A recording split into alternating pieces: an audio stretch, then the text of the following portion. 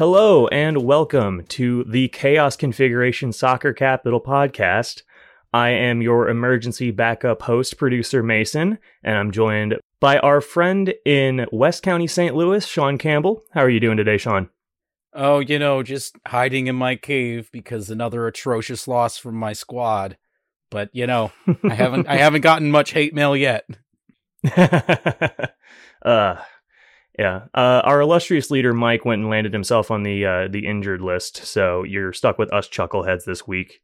But we are going to bring you a quick hit show. We've got a little bit of news, our weekly roundup for MLS, and then USMNT rosters, along with some other stuff. So let's crack on. Starting with the rumors out of St. Louis City. Joachim Nilsson has reportedly agreed to a free summer transfer to St. Louis City. This is according to Manuel Veth and Transfer Market. Apparently, they have agreed to personal terms, but we're not expecting an official announcement anytime soon. Arminia Bielefeld is still trying to avoid relegation. He's a key piece of that team at the moment.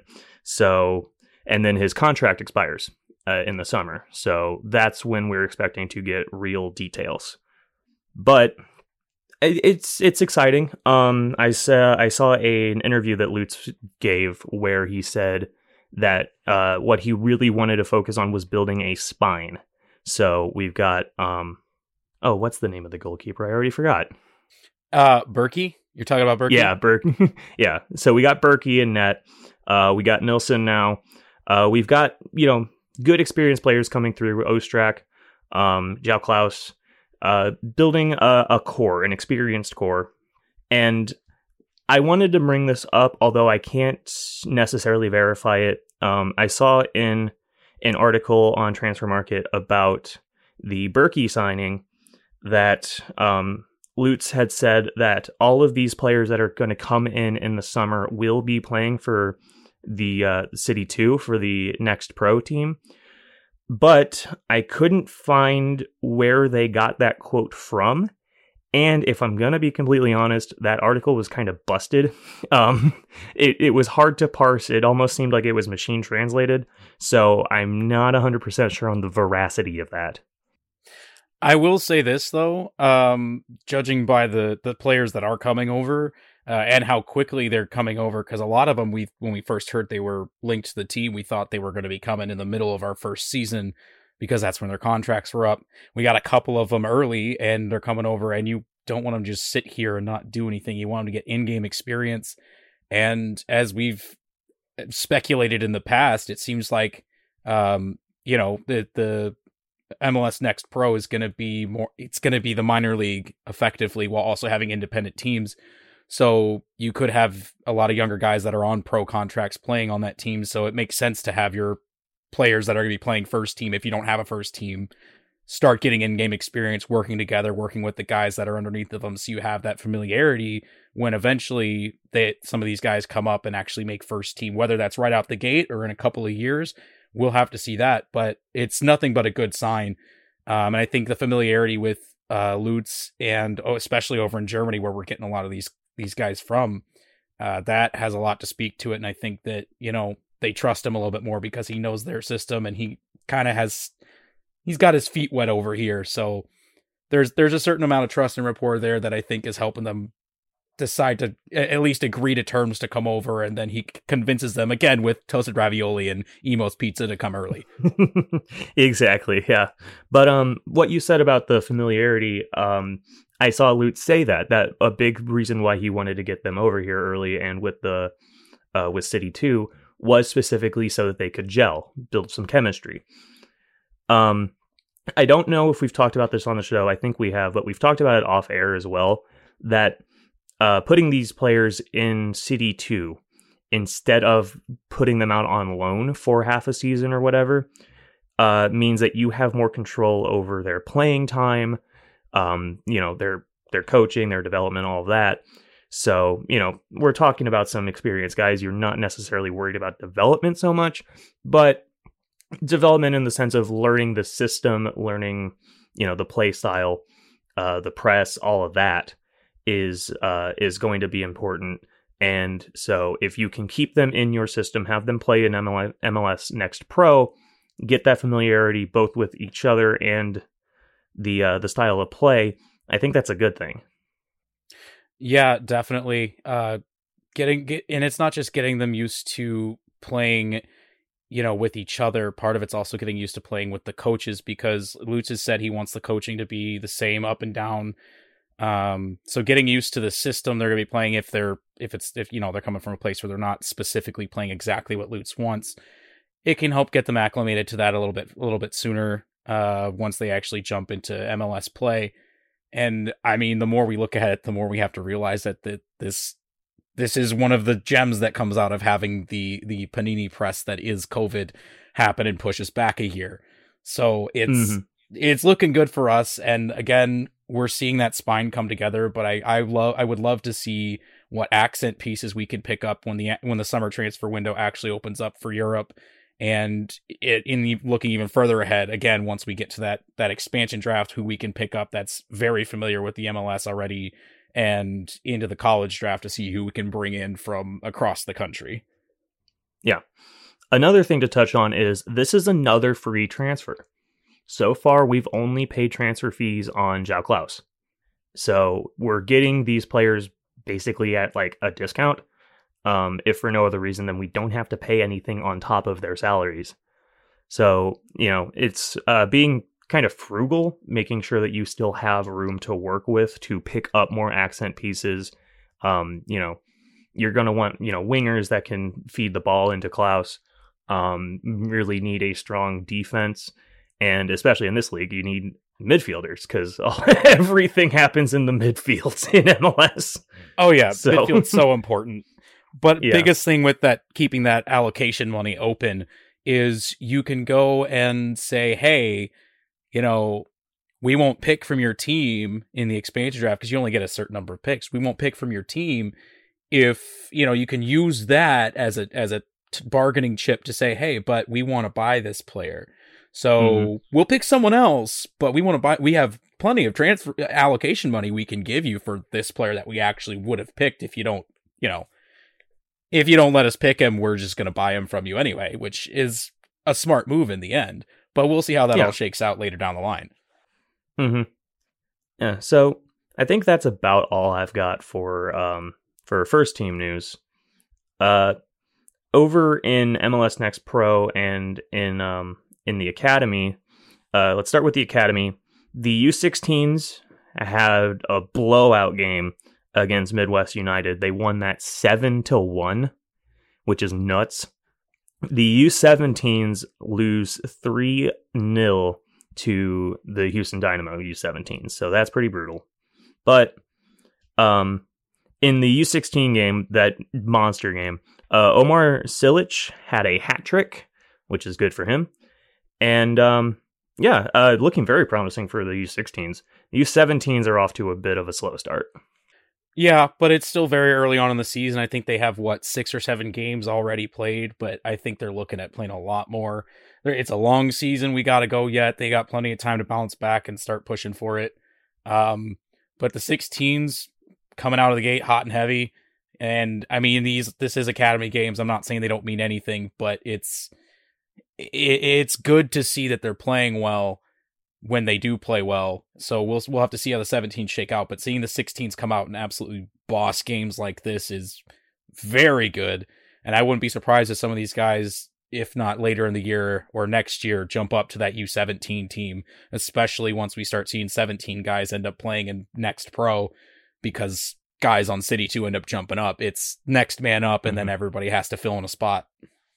Exactly. And it's another promising sign of having all of this infrastructure underneath the first team in place already. And speaking of City 2, they had their final preseason game before the regular season kickoff on Friday. They won against Union Omaha 2-1 with a game winner in stoppage time, right at the death. Not a lot of information out about this game. I mostly found this from a thread that Matt Baker retweeted that was being posted from the Union Omaha account. So don't really have names for City players that scored, unfortunately. But we got a result, 2-1 win. That's nice. and there was another bonus PK shootout. So did we win twice again? I don't know who won that one, but they do just love to be up there taking shots. I mean, hey, you never know when you're going to have to be able to step up and take a PK in a game or in some sort of actual competition setting. So getting the reps in now is never a bad thing. That's for sure. Exactly. Plus, it's fun, and you get to kick the ball. Yeah, and then you get to hear everybody cheer and scream and be mad at you if you hit the bar and go over. But, you got to get used to the fan interaction now, especially, when it's a little, a lot fewer fans and you actually get to hear specific phrases and words being heckled at you as opposed to just general loudness being screamed in your general direction. Yeah. Which is why it was fun to go to those games at Creve Coeur and hoot and holler for a preseason game. But I think that's all I've really got for City. So, Sean, how about you start us out with MLS?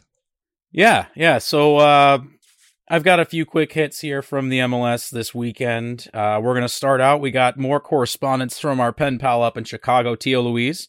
Always love to hear from you guys, you listeners, especially those that are repeated listeners and repeatedly write in.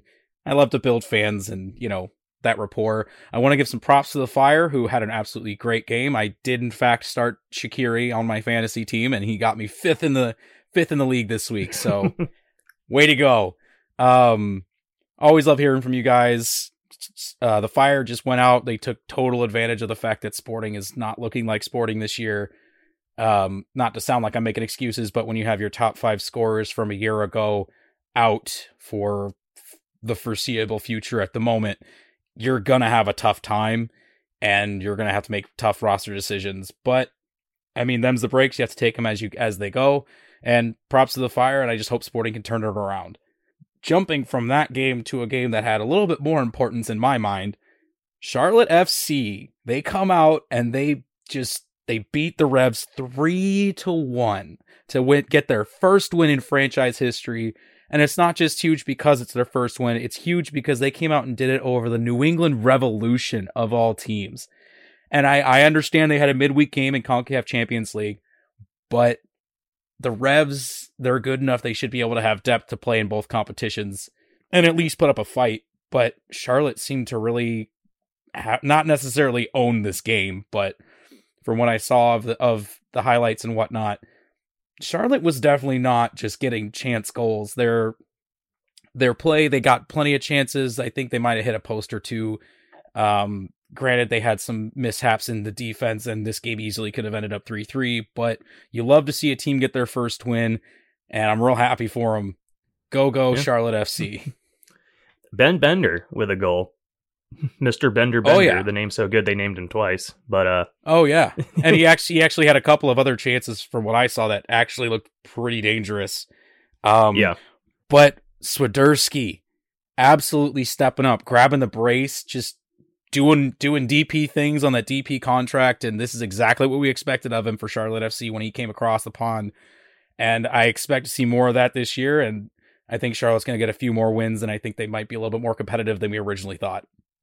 Yeah, they got off to a rocky start, but I after everything that happened like preseason, where it seemed like they were waiting until like the deadline to actually put together enough players to have a roster, they're shaping up pretty good. They look to be kind of in the shape that Austin was last year, which is to say, certainly not bad for a first year expansion team.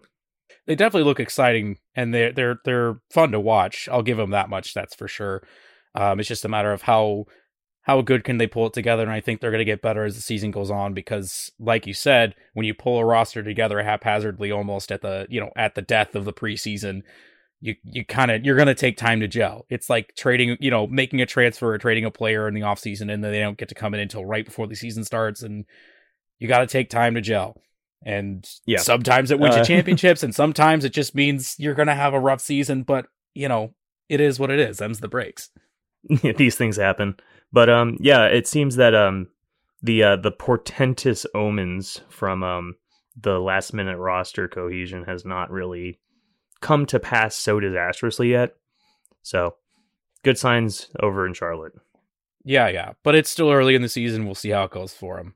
Mm-hmm. Another unexpected surprise of a team this year has been FC Dallas.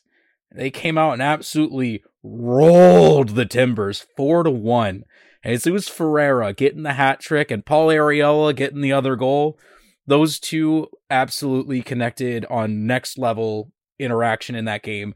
I loved watching those two, and they just paired so well. I just hope and pray that they can bring that to country level play in this window, but we'll get more into that later. But Ferreira gets his first hat trick. The FC Dallas continues to be absolutely wonderful to watch, and they're looking to put together a strong season this year. Another team I think we might have underestimated in the early season, or before the season started in our previews. Yeah, I'll cop to that. I didn't think Paul Arriola would be such a game changer for him. Oh yeah, definitely. But he came in, he gave an assist or two, and got his goal in the end, and FC Dallas, I hope you guys keep going strong too. We're going to keep it in Texas for this next one. Austin FC, another big test for them. They just came from playing against Portland, and now they went and played against the Sounders, who again also had a midweek game with CONCACAF Champions League, but they got a draw, and that's exciting to see from them because, as we've seen multiple times before, the Sounders are the one exception to the rule when it comes to you're either good in CCL or you're good in MLS. You're not good in both. But the Sounders seem to have that somehow magic that they can be good in both, at least this year. And Austin drew them 1-1. And looking at the highlights for it, Austin FC got a lot more chances than I thought. They hit a few posts. They had some very dangerous looks. They only held Seattle to 1 goal, and I mean, to be fair, Seattle did get a few chances, but when is Seattle not going to get chances? Let's be real. But it's when Seattle. You get down, it's Seattle. It's Sounders. What do you expect from them? It's the Sounders' Death Star, so it's genuinely like a really good result to get a 1-1 draw. Oh yeah, especially against Sounders. But looking back at the highlights, I realized that Austin FC's set pieces are looking damn near lethal this year, which is, if you can't score on a set piece, you may as well just hope and pray to get that last playoff spot. But Austin had some really good looks. And I mean, when it comes down to it, Alex Ring is doing some real work for them. Maxi Arruti put in some work, had a couple of good looks. It was a good game to watch for sure. And I really hope that Austin can keep this going and prove me wrong and actually, make a push for an upper playoff spot this year. So we'll see how that goes. What do you think about that? Well, I mean, yeah, Austin looks a lot better than they did last year, and they look a lot better than I expected, especially because they didn't add too many pieces, but the ones they did really have made an impact. With the Sounders, I'm glad that Will Brown got some playing time because I have him on my fantasy roster, and he got me a nice 6 points. So, yeah, that's always good to see. And I mean, I'm always a little biased towards Will Bruin because I mean, he's a DeSmet boy like me, so go Spartans. But yeah, Sounders, they're looking good, but they're not having the best start to the season. But I'm sure they'll turn it around in the end, especially once their schedule clears up a little bit and they're not playing in CCL and MLS. But it's still early. We'll see how things go. Hope and pray for Austin to do well. Yeah. Keeping it also in Texas, the Dynamo. We're doing a tour of Texas. We're doing a tour of Texas this week, but for good reason, because they got good results against good teams. Because the Houston Dynamo, they went, I believe, were they in Colorado or were they in Houston? That one I'm not sure on. That's a good question. Let's find out. You know what? Pulling it up now. Houston were at home. Okay, so they were at home. So Houston got a result against the Rapids. They drew the Rapids. And I just look at this game, and I'm not going to lie, I didn't see much from this game. But looking at the result, you have to wonder, did Texas just get together and collectively decide, hey, let's get our stuff together and actually look like the most dangerous state in soccer at the moment? Because that's what it's looking like here. It's almost like they heard us talking about them and saying, they're not going to do much this year, and then say, let's prove those random guys in St. Louis wrong because, Texas is better and everything's bigger in Texas. Yeah. But you love to see underdogs absolutely come out and get great results and get points against big teams that did big things last year. Because the Rapids, they look strong, but Houston came out, got a result. Love to see it. Yeah. I mean, with FC Dallas and Austin, this is, I think, a very promising look for their future. I think the Dynamo kind of got lucky, if I'm going to be honest. But, yeah, I mean, these Texas teams don't look bad. It's not looking like it's shaping up to be a battle for the bottom like it was last year. Oh, yeah, for sure.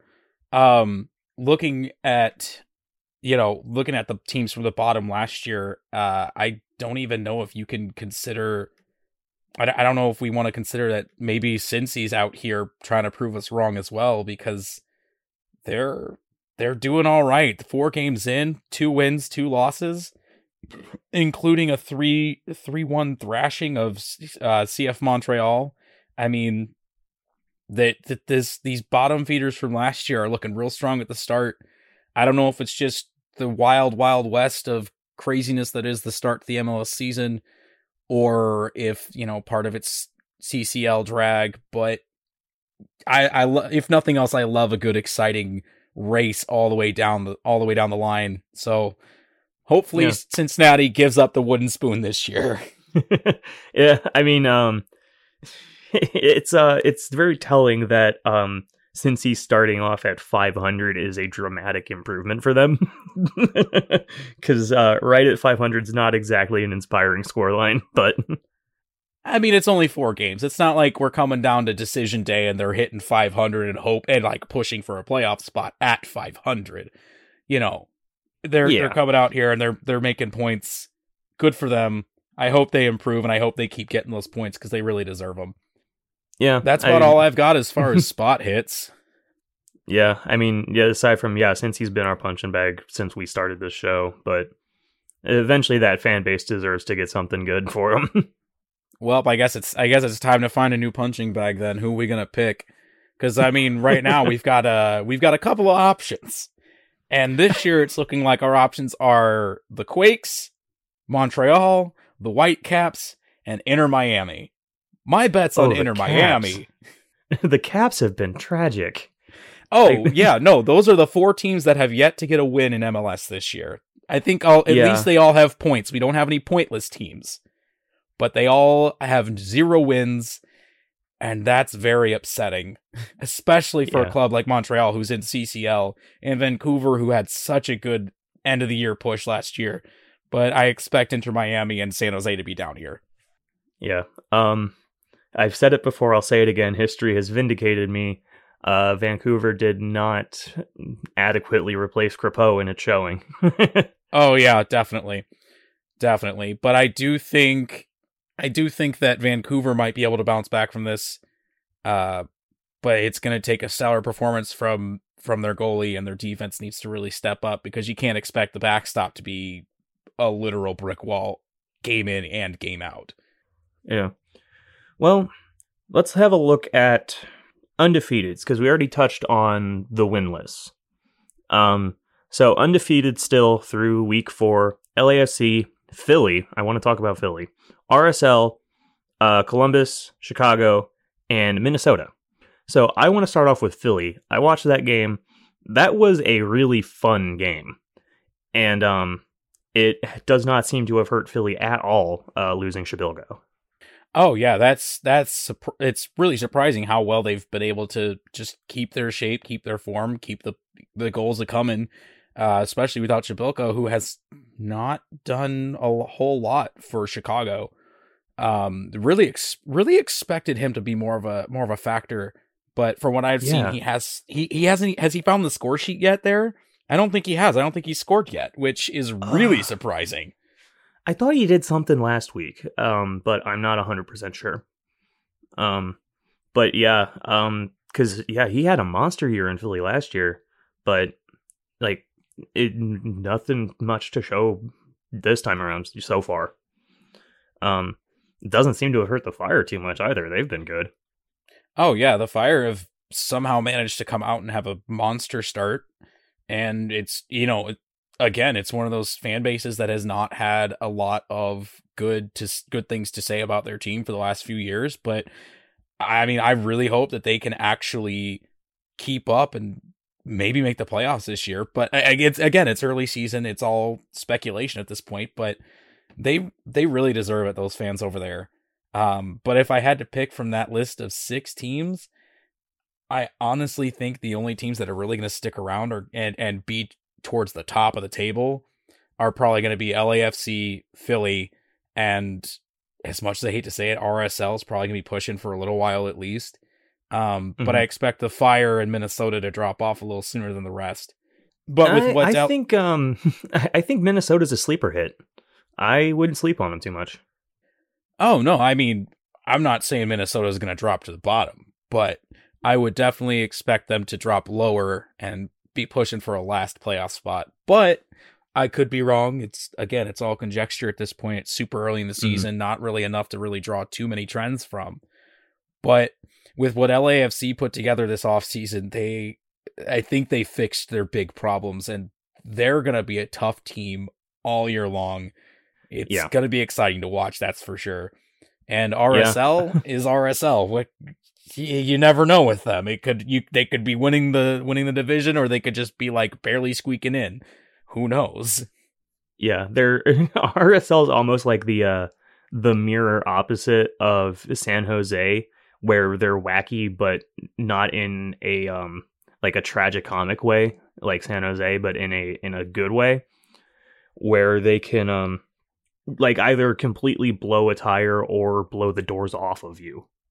It seems more like, to make a bad analogy, it seems like the earthquakes are tripping and falling down the stairs.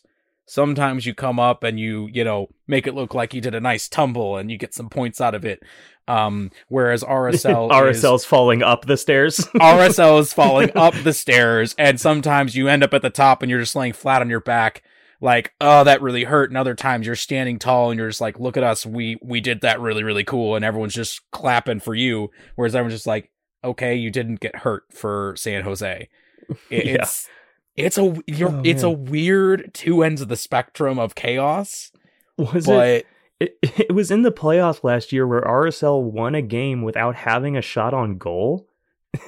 Oh yeah. Yeah. It was the first round. They won a game in the first round without having a shot on goal because it went to penalty kicks. Yeah, like, I don't care who you are, that's funny. That's really funny. There's just, it's the MLS curse, man. If it goes to PKs and RSL is involved, unless something magical happens, they're going to win. That's just what happens. I don't understand it. I don't know the soccer god's will when it comes to penalty kicks, and I don't get it. But they just have magic when it comes to PKs. And they always will in my brain. But one team we haven't really talked about from the Undefeateds is the Crew. Mm-hmm. Because this looks like it could be a bounce back year for them. Whereas, previously they followed the formula of, all right, get this coach, win the trophy, and then the next year you're shit. And then he goes away. Sorry. Well, can we bleep that? Are we going to have to label this explicit now? I don't know. You can fix it in post. It's the chaos show. You could fix it in post, right? Yeah, fix it in post. But this is looking like a bounce back year for him. Yeah.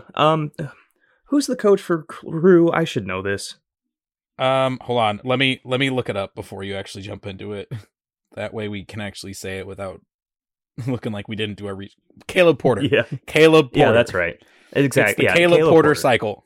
Exactly. Yeah, you ride the Caleb Porter wave. You are really good one year, and then you are total trash, and then you're really good again. And for seemingly no reason other than, well, Caleb Porter is there. It's amazing to see that kind of trend continues everywhere he goes. But who knows? Maybe next year, if they can keep this up and be good this year, and next year be good again, he might finally break the taboo or whatever juju is put on him. I'd love to see that, just because I don't like seeing people be super streaky like that and then get labeled as streaky and then never get a job again. But we'll see how the Crew fare this year. It's going to be going to be interesting to say the least, especially with Nashville now in the West, who don't seem to be doing too bad, but also aren't exactly blowing the doors off people like they did last year. So I'm going to keep saying this. History has vindicated me. Nashville are still contenders, but they aren't as good in the West, which is way more competitive than the East was last year. Oh no, I think we all said that at the beginning of this, during our previews. I had them as a playoff team, but like an away first round playoff team, not a home first round playoff team. Yeah, so, but and because it's so much more stacked there. LAFC, RSL, the Sounders, Death Star, of course. The Timbers are still good, even though they've had a rocky start. It's way more competitive than the East was last year, where, okay, so the Revs win, and then everyone else fights for second. Yeah, it really is a little bit, I'm not going to say more competitive, as I'd rather say it's a tighter race top to bottom. I think that's more what I was trying to get at, yeah. Right. But when it comes down to it, Seattle led the West for most of last year, and then Colorado came out of nowhere and took it. Sporting KC may be at the bottom, towards the bottom right now, but get to the middle of the season once things start coming together after, with all these roster changes that we're going to have to make, because we just lost Mari because he's obviously not fitting in the system. We might come out of nowhere and jump up into the top. It really could be anybody wins on any given day, and we might have a real Leicester City situation going on out in the West right now. Especially with how good Austin FC is looking. Yeah. But we've seen it with some of these results. It's a very much an any given Sunday situation going on in MLS right now. Yeah. More so in the West than in the East, but it's definitely looking like anybody on any day could win any game against anybody. Yeah. Well, I guess let's move on to a competition that has some more predictable results and talk about CCL. I'm not sure I'd say predictable results as much as I'd say fewer results. That's also true. But yeah, so we're moving into the semifinals. If anyone gets that reference, send us a tweet. Tell us that reference. But we're going to I don't the even get that semifinals. reference. You plebeian. You uncultured swine. But we're moving into we're into the final four of the CONCACAF Champions League. And I think they were waiting to announce the draws, because normally it's actually a full bracket, but I think they wanted to do it and wait a little bit to announce who's playing who because of how many teams were left. Because we've got Pumas versus Cruz Azul. Their first leg is April 5th at 8 p.m. And then we have the Sounders versus NYCFC on the April 6th, also at 8 p.m. So Tuesday and Wednesday in a couple of weeks. But I think they were waiting because they wanted to see, would we get an all MLS Final Four, or how do they shake out? And I think the way they did it is right. If you get 2-2, you put the two teams in the same league against each other, so you at least have the leagues playing each other in the final. I think that was a very smart move. But the way it's looking, the way it's shaping up, I fully expect Cruz Azul to stomp Pumas, and I fully expect Sounders to eke out a win just barely over NYCFC. Yeah, I wanted to ask you who you had in Sounders NYCFC, but I pretty much agree. Sounders have looked better in CCL competition, or even overall competition, than NYCFC has. They've dropped off a bit from from winning the cup last year. They just don't look quite as tight and quite as sharp. Yeah, and they didn't really do much in the offseason as far as transfers in and out. So it's a little bit, do you think maybe they're just running a little ragged and maybe they'll do better in MLS once their schedule clears up again? But I don't see them being able to hang in both competitions, but I think the Sounders might be able to at least hang around a little bit better. Mm-hmm. We'll see how that goes. But you're right, NYCFC has not looked near. They've had a couple of very dominant wins in this competition. Yeah. But if you go against the Sounders, I think you've got a tough time getting through, and if you do, you eke it out on penalties at best. Yeah, NYCFC certainly has not been bad. They just haven't been quite as good as I expected. I do think Pumas had a bit of an upset win against the Revs, if I'm going to be honest. So yeah, I think Cruz Azul is going to take that one. It's disappointing for CF Montreal, but I did expect them to lose. So, oh yeah, and that's not just because I'm a Cruz Azul fan. I was upset that Montreal did not move past Cruz Azul in the upset win, but them's the breaks. It's the Champions League. You expect the better teams to just come out ahead. You don't really get as many upsets, but when you do get the upset, it's huge. But I don't think Pumas really are gonna do anything of worth against Cruz Azul. They're gonna try their best, and they're gonna look difficult to play against, but it's gonna be Cruz Azul and Sounders in the final, and I'm just hoping and praying, as much as I hate to say it, I'm hoping and praying that the Sounders are the first MLS team to win it, just so we can have an MLS team win it, bring some more legitimacy to the league, and that can do nothing but help us out in the end. So yeah, take the hit. We are at least guaranteed to get an MLS team in the finals, so which is definitely a good thing. Mm-hmm. But I think that about wraps it up for domestic club teams. Unless you have anything else to say, Mason? Well, as we're recording today, this evening kicks off the first round of the U.S. Open Cup, which I am very excited is back.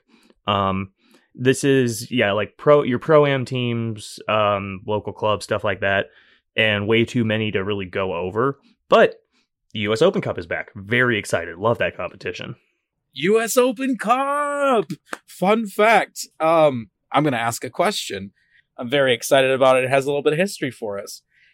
Of the teams that have won the Open Cup from Missouri, we have 6 teams from St. Louis. And if you could name 3 of them, I will give you a hug if you ever find us at a game. And a fun fact from me is that you can even do that with just one team because it won it under 3 different names. Wait. Oh, I didn't know that. That's trivia I didn't even know. Yeah. Look at us go. But yeah, surprisingly, this fact I'll give you instead of asking you to tell me.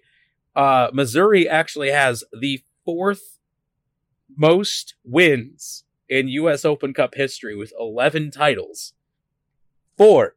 And all of them except for 1 came from St. Louis. That was the Kansas City Wizards while they still played at Arrowhead as opposed to over on the Kansas side for tax purposes. Mm-hmm. Yeah, but I think I mentioned this maybe even last week, but there was a very good St. Louligans tweet, which is, we have funeral homes with more U.S. Open Cup wins than your state. There is your hint for one of the teams. Yeah. But yeah, I'm really excited for the U.S. Open Cup to be back. I love it. All right. So jumping from one U.S. competition to another, let's get started on this U.S. Men's National Team World Cup qualifying window. First things first, let's get into the roster and actually say who's on it. We've got the roster named originally was at goalkeeper. We have Horvath, Johnson, and Steffen. On defense, we originally had Reggie Cannon, we had Reggie Cannon, Serginho Dest, M-Rob, A-Rob, Aaron Long. Eric Palmer Brown shows up. That's an interesting one. James Sands comes in, and of course Walker Zimmerman, because it's Walker Zimmerman. Yeah. In the midfield, we've got Kellen Acosta. We've got, I want to say Matt Adams, but I know it's not Matt Adams. That'd be a fun career change. Fat Adams, big city, Jumbo Pepsi. No, it's Tyler Adams in the midfield. My boy, Gianluca Busio. We've got Luca De La Torre coming in, Yunus Musa, and Christian Roldan. And then at forward, we've got Paul Areola, Jesus Ferreira, Jordan Morris, Jordan Pifok, Ricardo Pepi, Der Zug, Christian Pulisic, Gio Reyna. the names, they just, when they're family, it happens. Yeah, I got family. We got Ken Griffey Sr. and Ken Griffey Jr. starting as striker. Oh, that'd be a fun game to watch. But no, it's Gio Reyna and Tim Weah comes back. Love to see it. As far as who's hurt, Weston McKennie's out with an ankle injury. Serginho Dest was originally named, but he's got a hamstring injury. He's since been replaced by George Bello, thus the prior slip-up. Matt Turner's also out with an ankle injury. Brendan Aronson just got named as a knee injury. We don't have a replacement for him at time of recording. And Chris Richards is also out with an ankle injury. And first things first, I need to know, why are all these ankles so weak? Why football man no stand up? Yeah, there is a specter haunting the USMNT and its weak ankles. It's almost like Achilles came back from the grave. But no, on thoughts on this initial roster for you, Mason? I mean, not too much surprising here. It's a bummer that Turner's out because he's been very solid for us through every window. But I think we've got good goalkeeping, so I'm not too worried about it.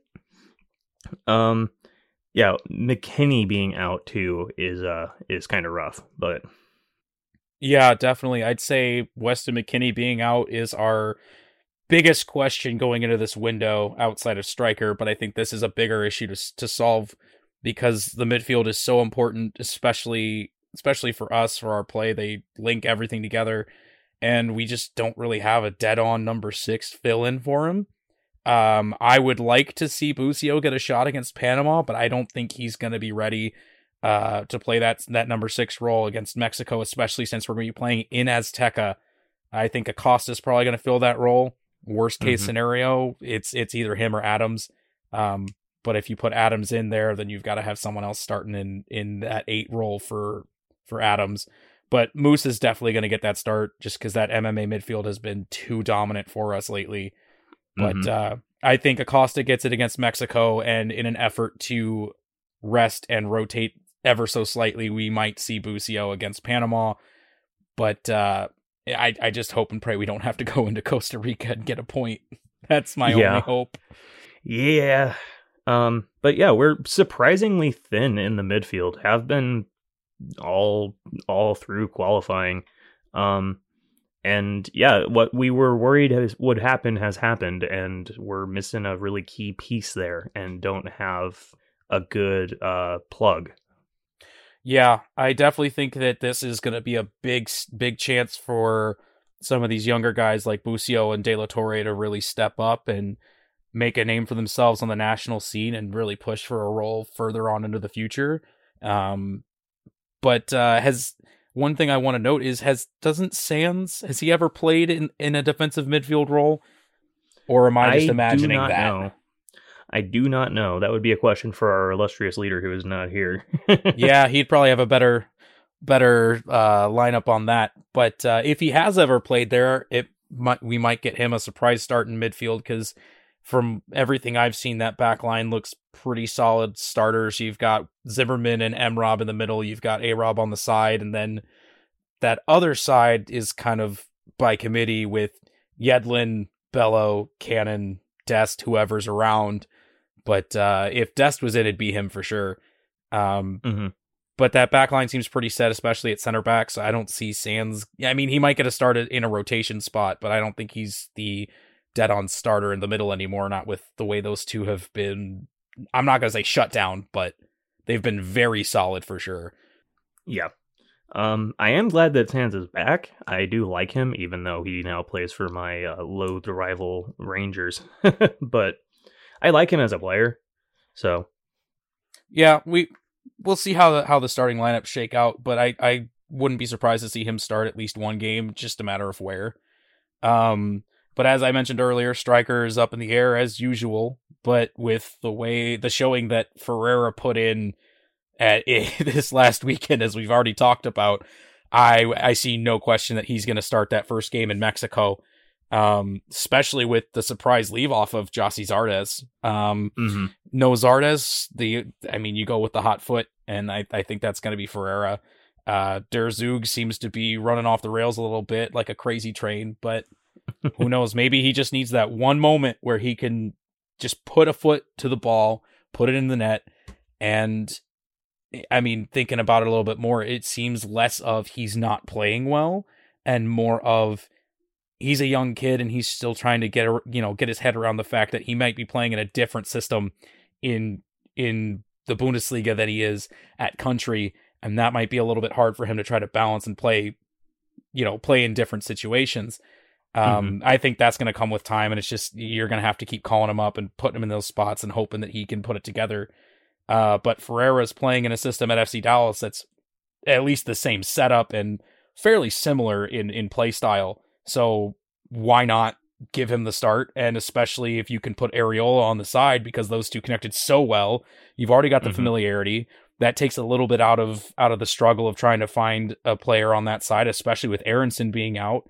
And you can just plug in another engine who's just going to run at you all game and give you really good service with Areola. So I'm not saying it's not a loss to have Aronson out, but we have someone that can fit that role very well and has already proved that he will fit that role.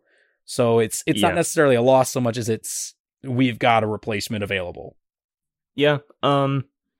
Yeah, I mean, the thing is that, like, up front, we've been pretty good. It's just been, actually finishing, actually getting some production. With Jesus Ferreira coming off that game and being so in form right now, I don't see, like you said, I don't see why you don't start him. Yeah, for sure. And the last couple windows, we've seen that service from the wing start getting better, getting the ball into the box and getting it onto the foot and onto the head of the guys that are actually making the runs. And with Ferreira making those runs and being in such good form, I don't see why you don't. The biggest issue, I think, with the forwards we have right now outside of who starts, because again, in this window, it looks like it's going to be Ferreira, almost guaranteed, is can Pulisic focus on playing his role, or is he going to get stuck in his mindset of I have to be Captain America again and try to do everything and end up causing more problems than he's solving by doing so? Yeah, that has been the biggest issue we've had up front all qualifying. I don't necessarily feel good saying this, but up front we almost looked better when he was out because we got more team play. Yeah, I would agree 100% with that.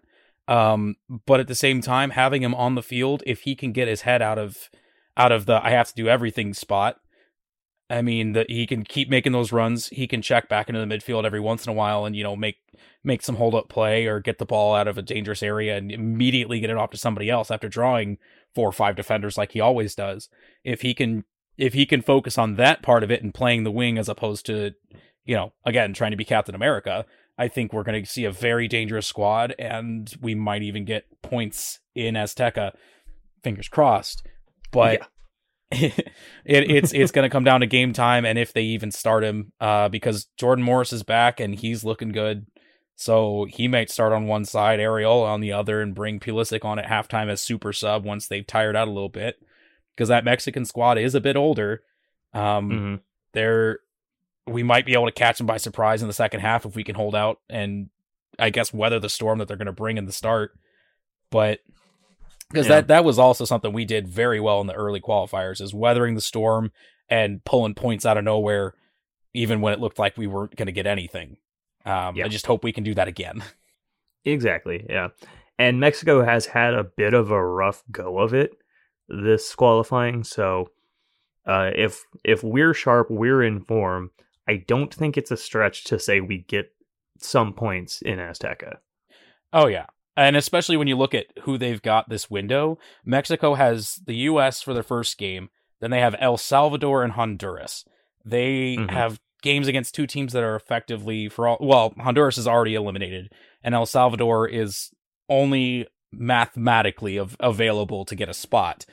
But they'd have to win all 3 of their games to do it. And I think Mexico, they're going to show up with a good roster because against US because that's just what Mexico does. It's Mexico, US, and Azteca. It's one of the biggest games of the year, regardless of what's at stake. I'm certainly not trying to say that it's going to be a cakewalk. Oh, no, definitely not. But I wouldn't be surprised if they rest a few players and try to bring them in at, 65th minute to try to salvage a point. Because they've got 2 games where they can just go absolute ham and really just steamroll some teams that have nothing to play for at this point. I wouldn't be surprised if they rested at least a couple of their key players just so that they can get the points in the guaranteed games. That being said, Canada also has a rough window this year, or this month, because they've got Costa Rica, Jamaica, and Panama. Now, the Jamaica game, I don't expect that one to be difficult for them just because Jamaica's out too. But Costa Rica and Panama, they're 1 point apart, and they're both fighting for that 4th spot, but they could potentially push into a guaranteed spot. So Canada's got a couple of teams that are going to be fighting for their lives, and it wouldn't be unexpected to see them drop a point here or there. I'm not saying we're going to catch Canada, but no. We can't expect Canada to get all 3 points in all 3 of these games, at least not against Costa Rica and Panama when they're fighting so hard. So we need to make sure that we come out and have great games in all 3 games. But I honestly think we have the toughest window because we have 3 super competitive teams that are pushing for spots because we've got Mexico, Panama, and Costa Rica, all 3 pushing for that spot. We're tied with Mexico right now, and it's going to be a real rough one for us for sure. But looking at the window, there are really only 2 games that mean absolutely nothing, and that's Jamaica versus El Salvador and Jamaica versus Honduras because those 3 teams are out. That's the only reason those games are dead rubbers. Yeah. I think the biggest thing with Canada is going to be that we cannot expect them to keep Costa Rica and Panama from getting points off of them, which has much more implications for us, who are a lot closer to those teams than for Canada, who more or less has wrapped up the top spot. So, we have to play our hearts out because we can't rely on anyone else to help us out.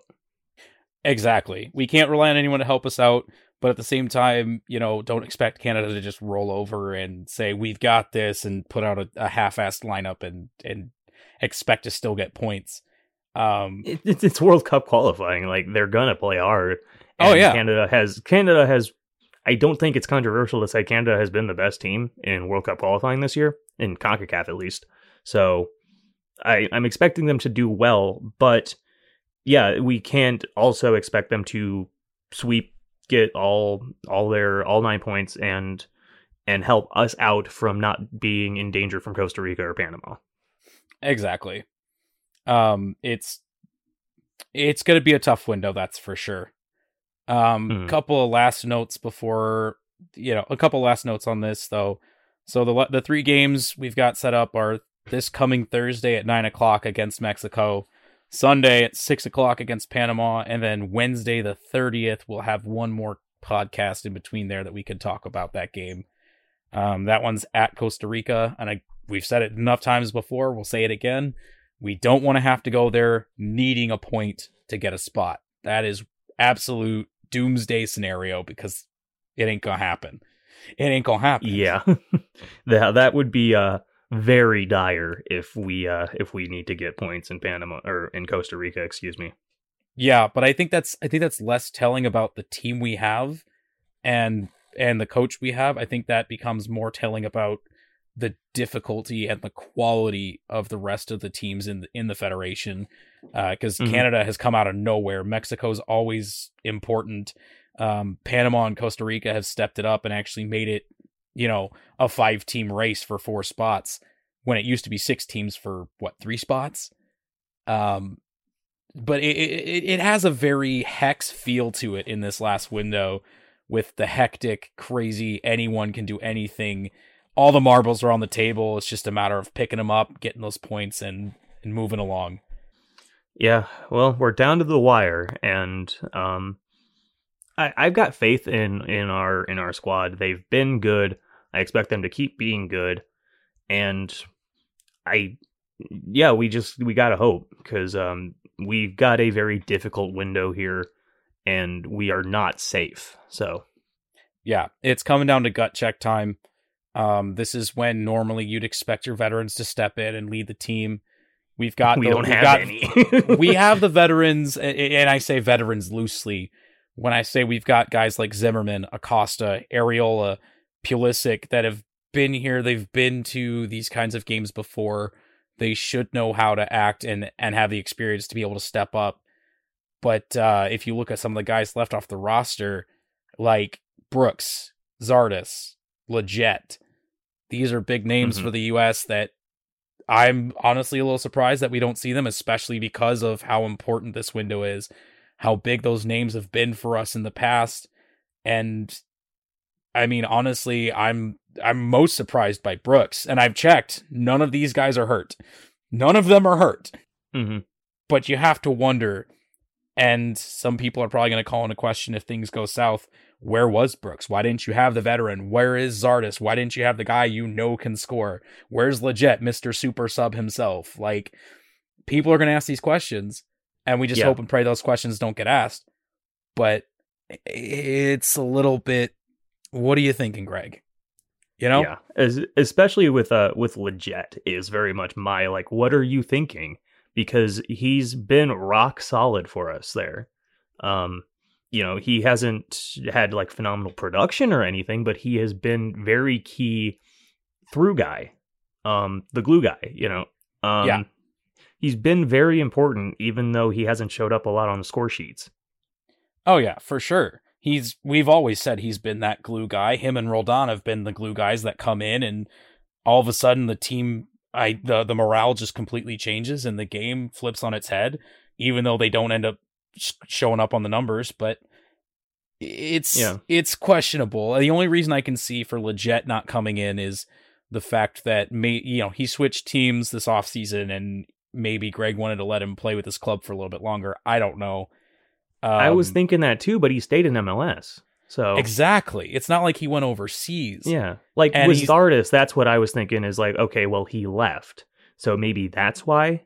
But Lletget just changed teams. He didn't change leagues. So, and he's been pretty well in form. So wait, where did Zardes go? I thought Zardes shipped off internationally, didn't he? No, Zardes is still playing for Columbus, man. Oh, that's right. He went to Columbus. I thought, never mind. Okay. I'm stupid. He's been there for a couple of years. No, you're not stupid. You just made a brain fart. It's okay. Who was I thinking of? I think you were thinking of Pepe, who went overseas. No, not Pepe. Are you sure he's a U.S. team player? Yeah, that's the thing. I might be completely wrong. But like I said, this is the Chucklehead edition. I think you might just be wrong on this one. But no, the more important piece is Jossie stayed with his team. He's not starting with the club, so he may not be in form, and that's probably what happened there. But it's still a questionable leave off, and you have to ask those questions beforehand. And then we just hope and pray they don't come back up after the window. That's for sure. Yeah. Well, that's about all I've got on the U.S. men's national team for now until, we see a couple of games before next podcast. Yep, I think that is about it for me, especially because I made a bit of a fool of myself. Anyway, the person I was thinking of was Daryl Dike. Ah, the man that we haven't heard from in forever. Yeah. Remember how you always talk about how you don't want it to just become talking about guys, but we end up just talking about guys? Well, I mean, I make that joke, but that's the whole format of a sports show is talking about guys. But I think that's it from me. Yeah, that's all I got.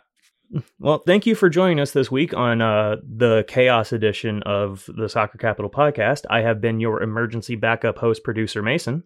And I'm your resident hooligan, Sean Campbell, who lives in a cave. Thanks for listening, y'all. Bye for now.